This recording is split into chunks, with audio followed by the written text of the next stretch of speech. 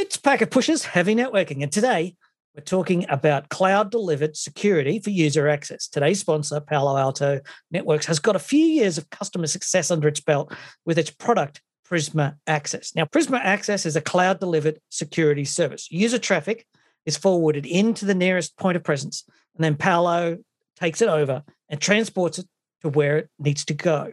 And on the way that it moves through the Palo Alto backbone or the Prisma Access backbone, they apply AI and ML-powered threat detection. You get the policy-based access control. You get optimal path selection, so sort of a bit SD-WAN-y there as well. You get user logging and authentication. You get a whole lot of cloud access security broking, and it's all inside this Prisma Access cloud-hosted service.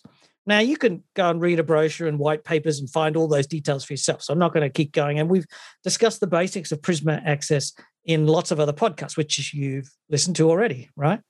And today we're joined by Josh Dye. He's an SVP at Jefferies Group, who actually used Prisma Access to move Jefferies to distributed work during the pandemic. He was lucky enough to be in a situation where he had an early deployment and he was able to scale it up. He's going to be talking about his experiences of using Prisma Access in the real world.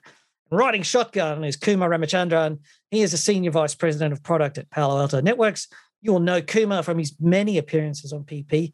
Right, let's get to business. Now, Josh, let's kick off with a short description of what Jefferies does, because I think that business context matters to our discussion of Prisma Access. Yeah, so Jefferies is actually one of the largest independent full-service global investment banks headquartered out of the United States. We're roughly 4,000 employees with a couple of thousand consultants spread across 33 global offices. As I mentioned, headquarters in New York. We have regional headquarters in London, actually Sydney, a couple others. Mm-hmm. And then just a little bit about Jefferies as a whole. We're kind of not your traditional consumer bank, Citibank that has a consumer arm. We're more B2B. We help a lot of companies with a lot of different financial things, running books, or even just recently we ran some IPOs for some big companies like Cloudflare. So we were a lead book runner in their IPO in 2019. Stuff like that. So we're all over the place. Yeah, and that's important because a financial institution with those types of responsibilities has various duties and responsibilities for security. Oh yeah. To the SEC, to the financial markets, and so forth. So you actually have a high priority security posture. Absolutely, yeah. I mean, we definitely heavily regulated entity. As you mentioned, SEC, SOC compliance, all those other regulatory bodies really require a lot of us. So, we definitely have to take that into consideration when we're looking at different products and solutions to protect our network. And that's one of the main things I handle is network security, as well as like our WAF, SIEM, UEBA, a couple other things is what I take a look after, and that's very critical for our company. Right. So there's those responsibilities, and you're answerable. You're not like, oh yeah, we do security. You've actually got real penalties attached to it.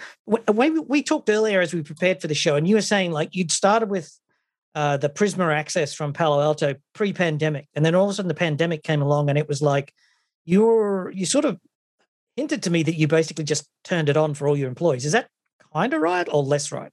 Oh yeah, I mean, so as you kind of said, I brought in Palo Alto. So as a Palo Alto customer with on-prem firewalls, I wanted to expand upon that for our remote workforce, and this is pre-pandemic. And so we brought in Prisma Access. We did a POC, we deployed it, all that fun stuff. And our main use case was around the laptops. So our mobile workforce, we have bankers that travel nonstop, obviously before pre-COVID, but on the plane, out in customers, running pitches, all that kind of stuff. And we need to be able to have that experience at their laptop that they're taking with them to be very similar, if not exactly the same, as the kind of experience that they would have sitting at their office computer. So that's where Prisma Access came in. I was able to really consolidate a lot of our security policies where we're using other proxies for different technologies, depending on the computer you're on. It was just all over the place. And you'd have IPsec VPNs, and some users would access this, and you might have a couple of different VPNs. Yeah. So we have our primary deployment is VDIs for the vast majority of our employees. And then we have, laptops for our mobile workforce that are out and about all the time. And a lot of the times you would have a banker that has both a laptop and a VDI, And he'd come to me like, hey, Josh, I'm trying to get to the site, or I'm trying to do X, Y, and Z, and it works great on my VDI, but then I go home or I'm out at a client, I try to do the same thing and it doesn't work. What gives? Right. So you've got that remote access problem where there's things that you use in VDI, and that's where internal in-house apps, I imagine, that sort of don't travel well.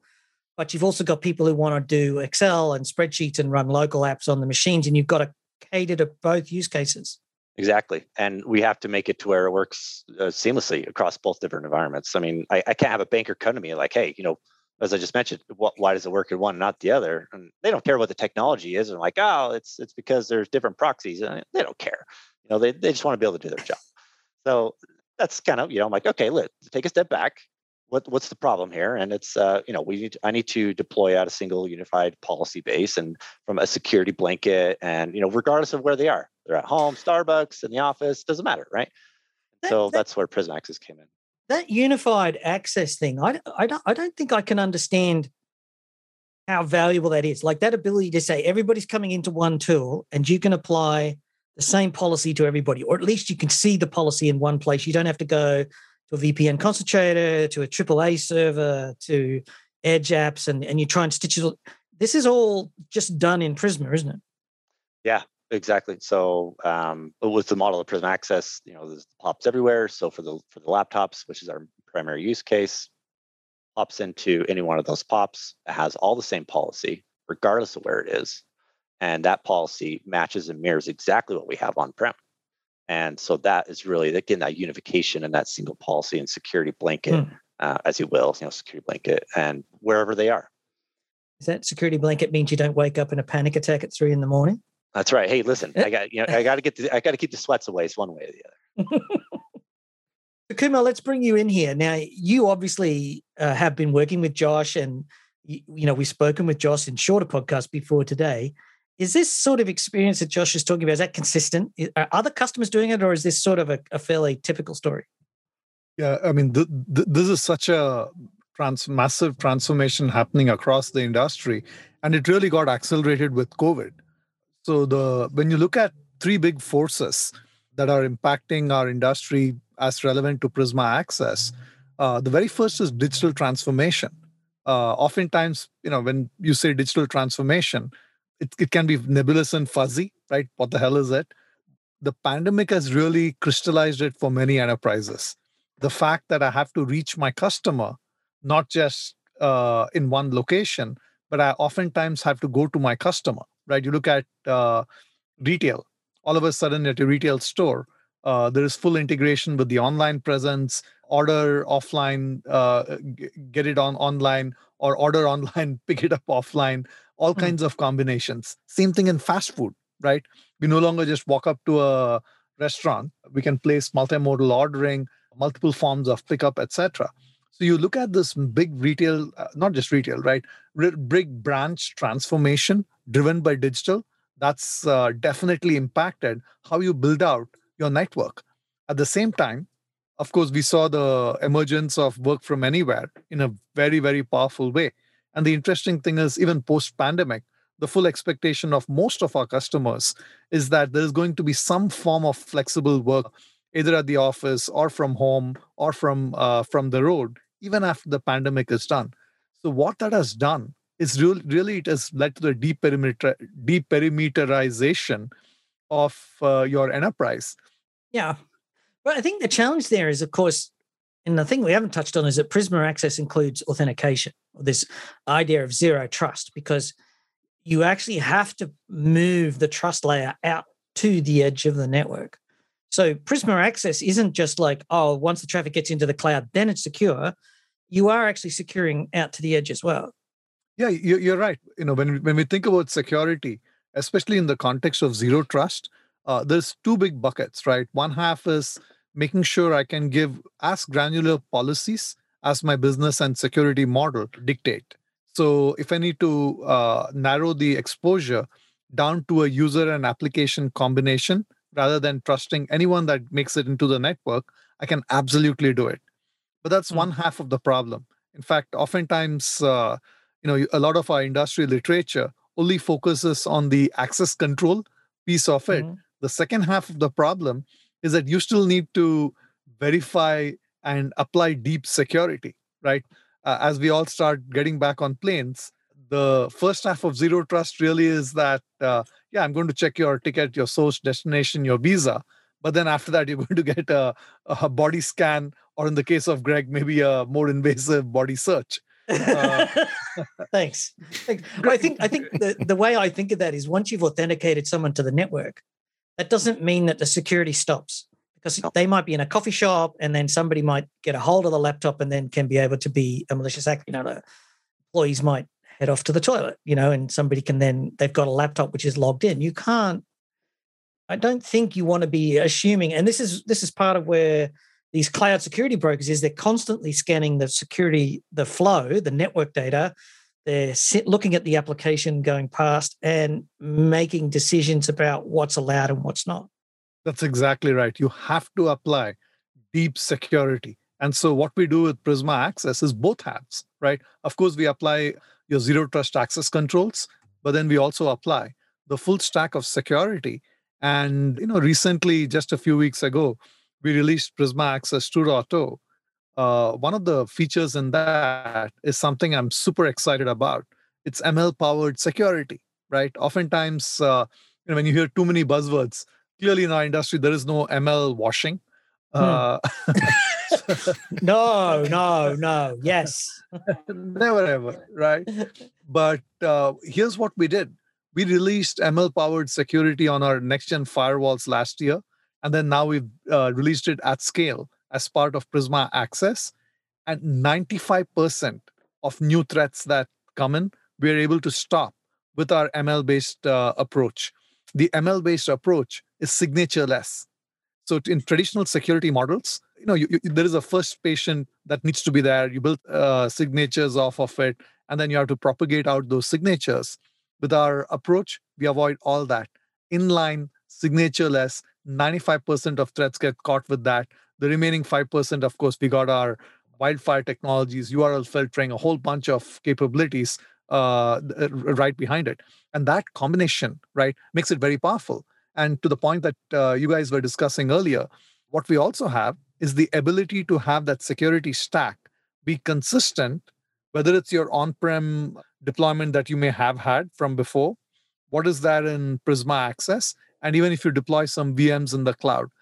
So having that consistent policy and a model where all these nodes, they learn from each other, they become better, has just been very powerful. So Josh, one of the things that the financial industry is sort of unique about is that it needs to log everything that the staff are doing for compliance reasons. That is, they need to know that, or you need to be able to prove that staff aren't colluding or doing something that's against the system at some point, and that has to come later. Are you using Prisma Access for that? Yeah, we definitely use Prisma Access for a lot of those logging capabilities. More importantly is really just making sure that the policy is set to what it needs to be to make sure they're not actually able to do what they're not supposed to be doing for compliance reasons and things like that. But to your question, absolutely, we definitely log what's happening on the laptop. We leverage other SIEM solutions. We're leveraging the logs being brought in from Prisma Access. IDS IPS is applied, and everything that there flows in together, and we kind of aggregate all that data, and using our SIEM and UEBA tools to identify, those logs pulled from Prisma Access and other areas. What is it that the user is doing? Are they browsing to, a bunch of job recruiting websites? Are they potentially a flight risk? Leveraging all those logs and bringing that together. When I worked in finance, it was usually Lamborghinis and Jaguars and trying to.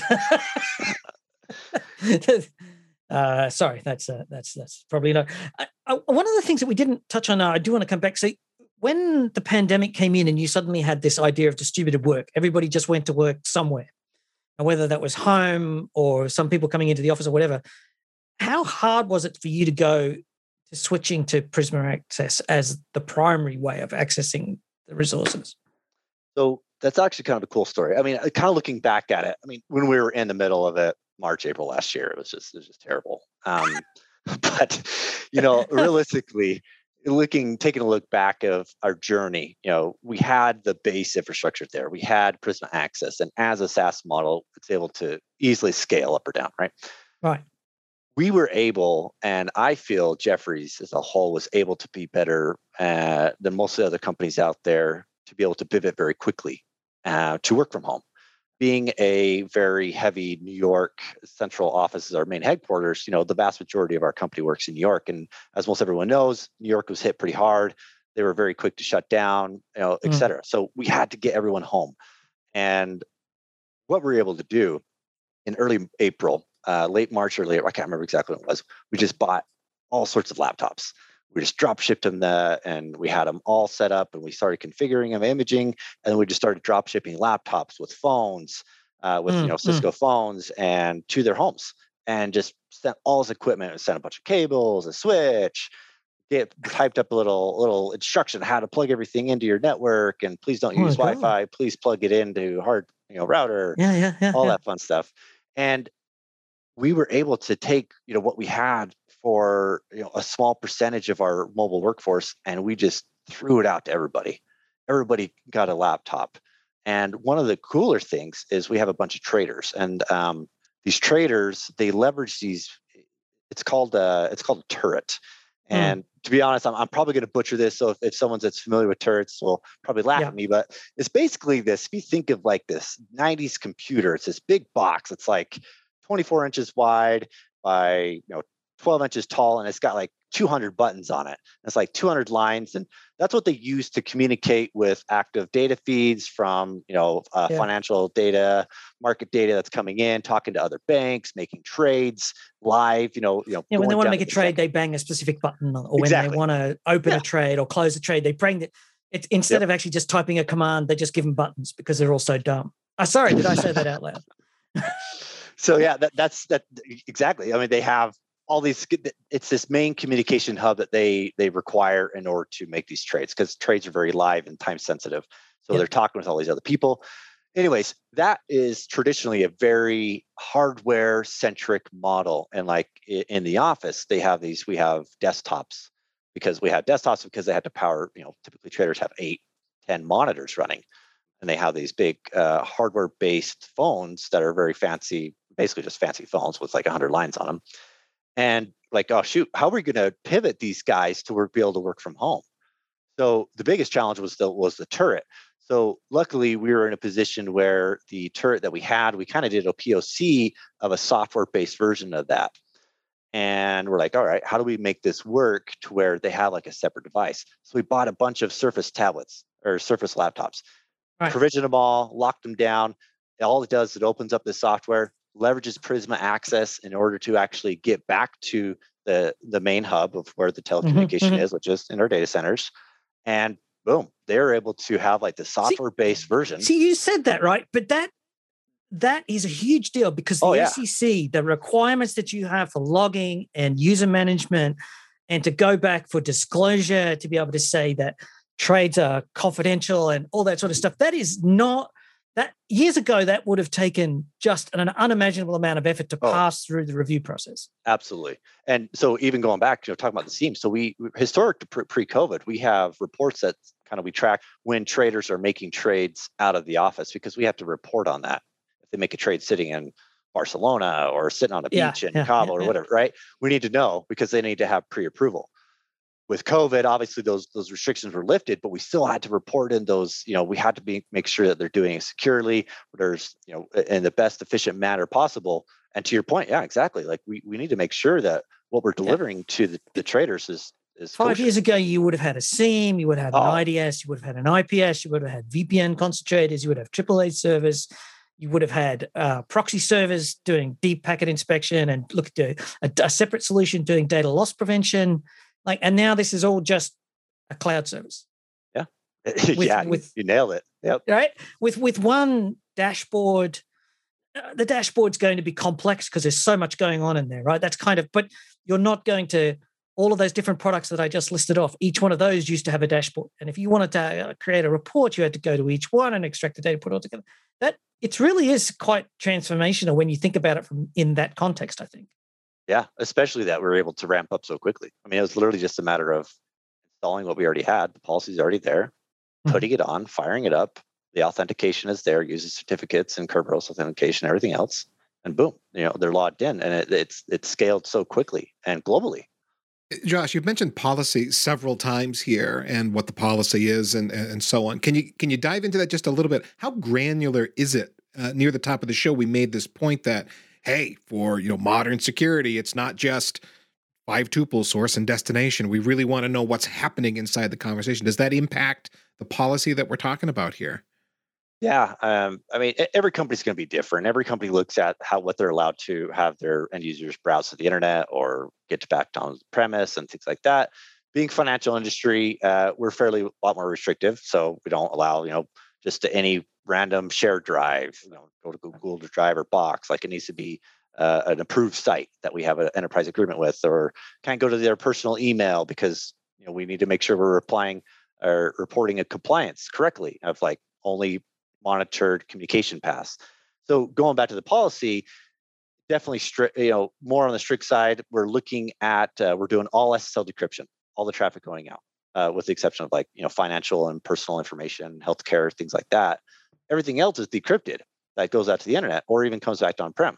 To look deep into the packet, look at the layer 7 application of what it is that they're actually doing. Are you just going to Twitter? Okay, well, we allow you to browse to Twitter, but you can't post on a Jeffrey's computer. So we're able to identify that difference of traffic, and we're able to really hone in on what we're able to allow our end users to do, what not to do. And obviously, on all that traffic and being decrypted, we're able to see, is something trying to sneak inside an SSH tunnel? No, the SSH tunnel is being decrypted. What's actually happening? Are you trying to transfer a file? Like, no bueno. You can't transfer files here. You got to go through the approved way. Like, sorry. So we're able to really do that, and unifying all that policy towards the same was huge. And for those who think of the decryption as a bit magical and heavy, where that would be happening, how is that happening? Do you have central points of enforcement, or you push all of that cracking into the encrypted sessions out at the edge? All at the edge. So what happens is, for a laptop, you're sitting at home, Starbucks, maybe you're on the West Coast, sitting in California, maybe even sitting in a car somewhere. It's your laptop connects, you're connecting full tunnel to the closest POP sitting in California, wherever the case may be.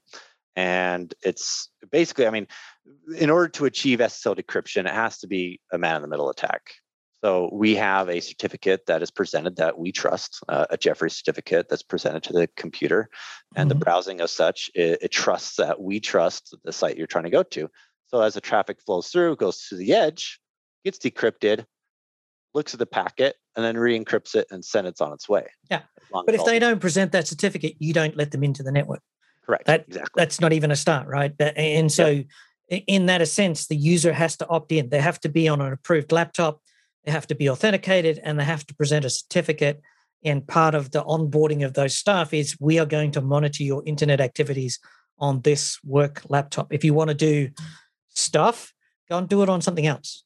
Exactly. That's not a company laptop. Yeah. And that might sound complicated or confusing to have a certificate presented, but realistically, everything that we do is completely seamless. It's all single sign-on. The certificate's presented in the back.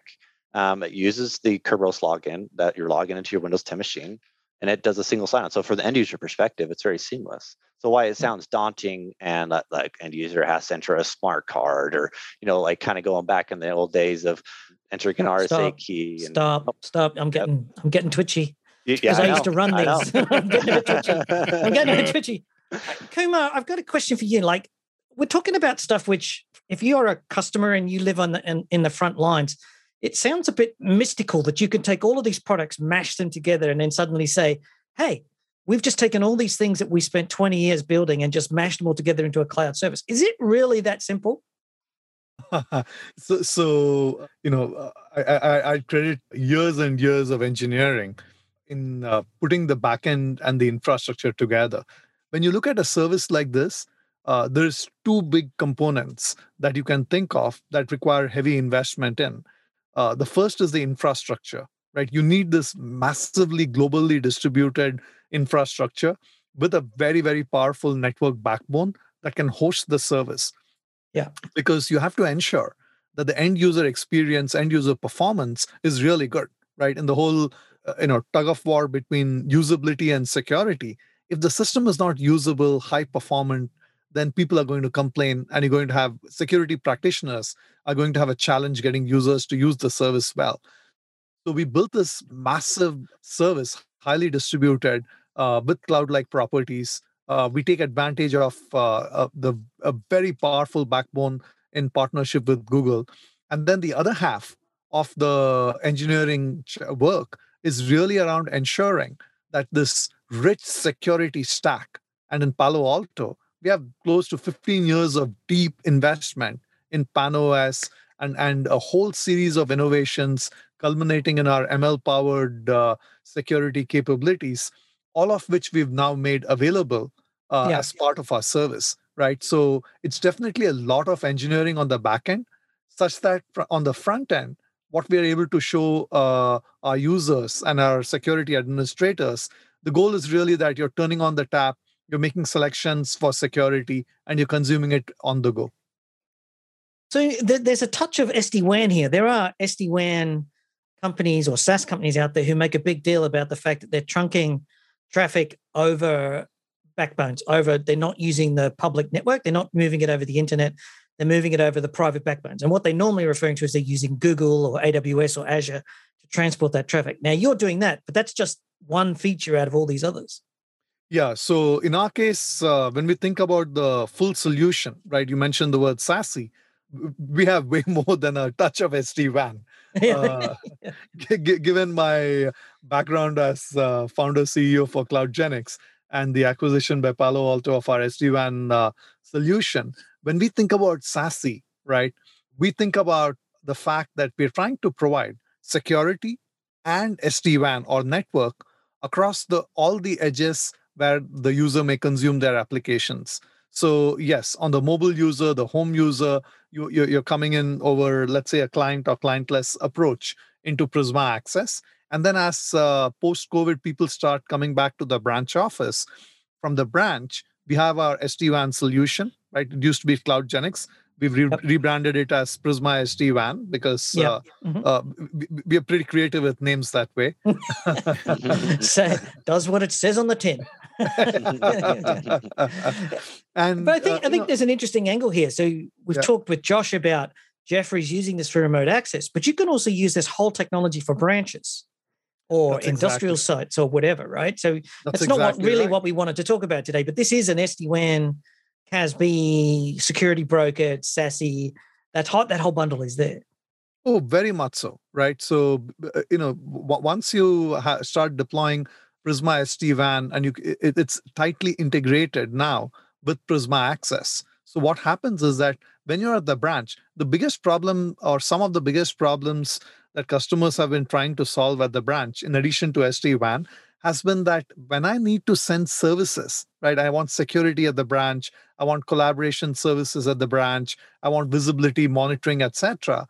It used to be that you're deploying multiple hardware devices, right? An appliance for each, or you try to stuff everything as hardware blades into a Mongo router. What we're able to now offer as an industry, and definitely as us here at Palo Alto, is that for the branch, you deploy the SD-WAN footprint and nothing else. Because we're tightly integrated with this Prisma Access service for a complete SASE offer, you can now invoke security, you can invoke collab, you can invoke visibility, monitoring, all these services using that SD-WAN footprint and the Prisma Access distributed service. So Josh, is that something that you're using? Are you using the SD-WAN capabilities or are you using it straight up for remote user access? Yeah, so our main use case right now is remote user access, but we're actually very soon, later this year, going to be expanding that to leverage into the branches. So while we're definitely looking and exploring into what Palo's, as far as their CloudGenix and their SD-WAN capabilities, we're going to kind of take a little bit of different approach. We're going to still leverage what we have today for SD-WAN, but we want to be able to be a little more resilient to where we don't have to trunk all the traffic from our branch offices back to a headquarter just to get out to the internet. We want to kind of split that out, but we need to split that out and still be secure and efficient. So leveraging Prisma Access for our branch sites, we'll be able to basically have the egress point. If it's local traffic, go to a data center, it'll go over our SD-WAN. But if it's going to the internet, it's going to connect to a much closer POP to that branch location and use the same policy base, same security, everything else that our laptops are using. And it just bonds into the same security cluster. Yeah, exactly. The whole security cluster, remote access, branch, it's all the same. Yeah, exactly. In a weird sort of a way. So it's all centralized. Josh, I want to ask a question here about how end users access it, because I just want to understand how, if I was sitting in front of a laptop, do you actually install a VPN client on those laptops? Because sometimes you install a client, sometimes people just point a web browser at a proxy address that's on the internet somewhere and it's taken care of. But then you've got RDP, you've got thick apps. What's the process for the end users actually connecting? Yeah, so you brought up a good point. But just like we mentioned, like RDPing, and we have a lot of thick clients being a financial institution. The main requirement is some of those thick clients still need to be able to run on whatever end user computing device is. So to answer your question, we do install the Global Protect client, part of Prisma Access. It's the actual VPN client that gets installed on the agent or on the endpoint as the agent. And, kind of what I talked about earlier, we talked about the certificates and checking the certificate and checking the user credentials and the single sign-on, the seamless experience. That is all handled by the agent, and it makes that VPN tunnel. And this is where, depending on the type of customer you are, the type of business, but we went for more on the side of security and caution. We do a full tunnel to the closest Prisma Access POP using that agent. But it's not just going through that tunnel once it's been established, even though you're not split tunneling, you're sending everything through. It's that when you're going through that tunnel, you've got a bunch of metadata wrapped around that connection where there's context, where Yes. user and what their security posture is and all that stuff, because the agent's giving you all of this extra information. Yeah, exactly. So we do prior to even the authentication and logging in. Well, I guess it's after the actual authentication check. It does a HIP check, checks to make sure, hey, do you have the right antivirus installed? Do you have the right thing? Who are you? What is your AD group membership? What do you have access to based on your AD group membership? What could you do? Maybe I'm a banker and I can go to file sharing sites. Okay, based on AD group membership, you can go there. Versus, oh, I'm just HR. I can't, I can't go this or whatever the case may be. So definitely, all that metadata is layered on top, and it's exposed to us in the management portal to build those policies based on what the device is, the health of the device. Am I going to let you onto my network or not? If I do let you onto my network, I'm going to put you into quarantine, let you update, fix yourself, and then I'll let you on, kind of thing. So that is all part of the client that we're able to deploy. Now, can that change during the course of their session, or once they've been authenticated and that posture established, are they kind of good to go as long as the policy allows them to access whatever resource they're good, or is there this constant reassessment going on? Yeah, I mean, we definitely kind of reassess it. I mean, it's all configurable. We do every 6 hours. It's kind of do a reassessment to make sure nothing's really changed. It doesn't kick the user off or anything. Just kind of happens in the background. Sends up that metadata back to the policy. Make sure there's no new policy needs to be applied, things like that. So we went with that approach.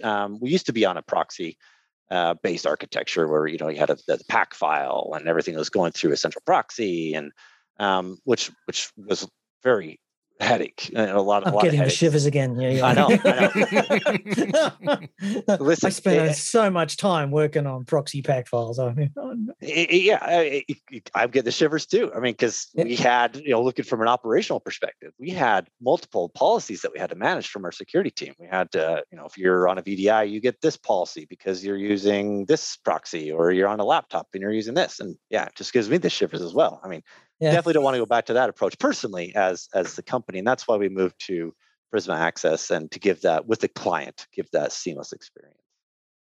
I'm loving this discussion about proxy versus non-proxy. In addition to all the great points that Josh was talking about, we analyzed about 500 of our customers' actual traffic data, and the results from that showed that about 53% of remote worker threats, they're still for non-web applications, right? Things like file sharing, P2P applications, etc. So definitely having a proper client gives you the ability to secure all your applications, not just web. At the same time, like Josh said, there's a lot of customers that used to have on-prem proxies using packed files. And so what we've done also is we released explicit proxy support so that customers that want to make a quick migration based off a proxy architecture, they can also take advantage, definitely with a view that in the long run, right, migrate to a full-blown client-based architecture. And the reality is that with our global product client, right, like you guys discussed, we've filled it with a lot of functionality. In fact, we've now incorporated digital experience management as part of that same client, Greg. All right. Now, this is important for reasons that aren't obvious. Digital experience management is really hot at the moment. And this is the idea that living with your VPN isn't just about giving access to the service. Users going to ring up and say, my internet, why is the network running slow? And you're looking at them going like, it could be your Wi-Fi, it could be your laptop, could be your router's got a problem, could be your internet service provider, it could be the WAN, it could be the backbone. You actually need to have a tool that's actually able to see what the user's seeing so that the help desk gets a fighting chance to debug the problem, right? That's exactly right. And the problem only got exacerbated with this whole migration to work from home that happened because of COVID, right? If you had 100 branch offices and you have 10,000 employees, all of a sudden now you have 10,000 home offices that IT is trying to support. And so we actually acquired, and this might be, we didn't make a public announcement about it, so it'll be a little bit of first news to your listeners, but we acquired a company called Cinefa late last year. And, even in the magic quadrants from Gartner, etc., they were seen as a visionary. And what we've done is we've natively embedded that digital experience, visibility, monitoring functionality as part of our SASE offer.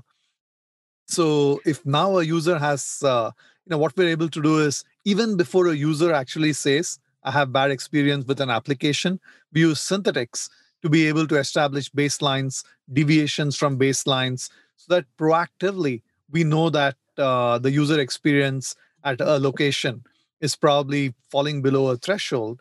And when that happens, you can actually break it down by segment, because you need to know, is it a laptop issue or a device issue? Is it a Wi-Fi or access to Wi-Fi issue? Is it your local internet provider? Or is there a middle mile issue? Is there an issue with your SaaS provider, right? Your SaaS services are running hot, Office 365, maybe Microsoft is having an issue in their data center, etc. You get that kind of granular information so that you get rapid time to problem resolution. Yeah, so the help desk can go straight to that person's, like the monitoring data or the visibility data or the digital experience. Very uncomfortable word, digital experience. It explains what it is, but it's not very good for everyday use, is it? But the help desk can go straight to it. Yeah, which is why we say DEM. Right. So that's how we invent 3-letter acronyms. So you can go straight into that and see what part of the user sequence, what is it in that whole chain of services that's having the performance problem. So that digital experiencing monitoring is actually probably because this notion of distributed work or hybrid work or remote, I don't call it remote because I think the future is going to see the office as remote. Most people will work at home most of the time. That's not, everybody will have a different experience of that. And the reality is that work is distributed to wherever it's going to be. And that ability to move the monitoring right out to the edge of the network is something that's a whole new idea, something we actually haven't done before. Well, Josh, do you get a lot of calls from remote folks who are either struggling to get access to something they need access to or performance challenges? Oh boy, I tell you what, our number one, so since post-COVID and deploying everything out, number one issue has always been, hey, my laptop's not working. Why isn't it working? We got to figure it out. 99% of the time, it's, the Wi-Fi's weak signal, something with their ISP, high latency. There was this big outage with Verizon Fios in late last year, massive issues. If we were able to pinpoint easily with that digital experience, which is why we're really excited for it, it would have cut down our time to resolution to say, hey, listen, you're at home, you're on a home ISP. That's one of the gotchas of working from home is if you don't have the connectivity, then you're not going to be able to do anything, which is, it's kind of the nature of the beast. Yeah. But it's a speed, how quickly you can get to that. Exactly. And that's money, right? Yes. Because your help desk people aren't sitting there for 2 hours with an aggressed you know, a Yes. person who says, I've got a critical meeting coming, and they're getting angrier and angrier and angrier at you. So now what we'll do is, instead of the end user getting mad at the help desk, our help desk, we'll just shift that over to the ISP help desk and push it on over there. Let the anger go that direction. Well, that unfortunately, we've run out of time today talking about Prisma Access with Palo Alto Networks. Thanks so much to them for sponsoring us and helping us to be here every day.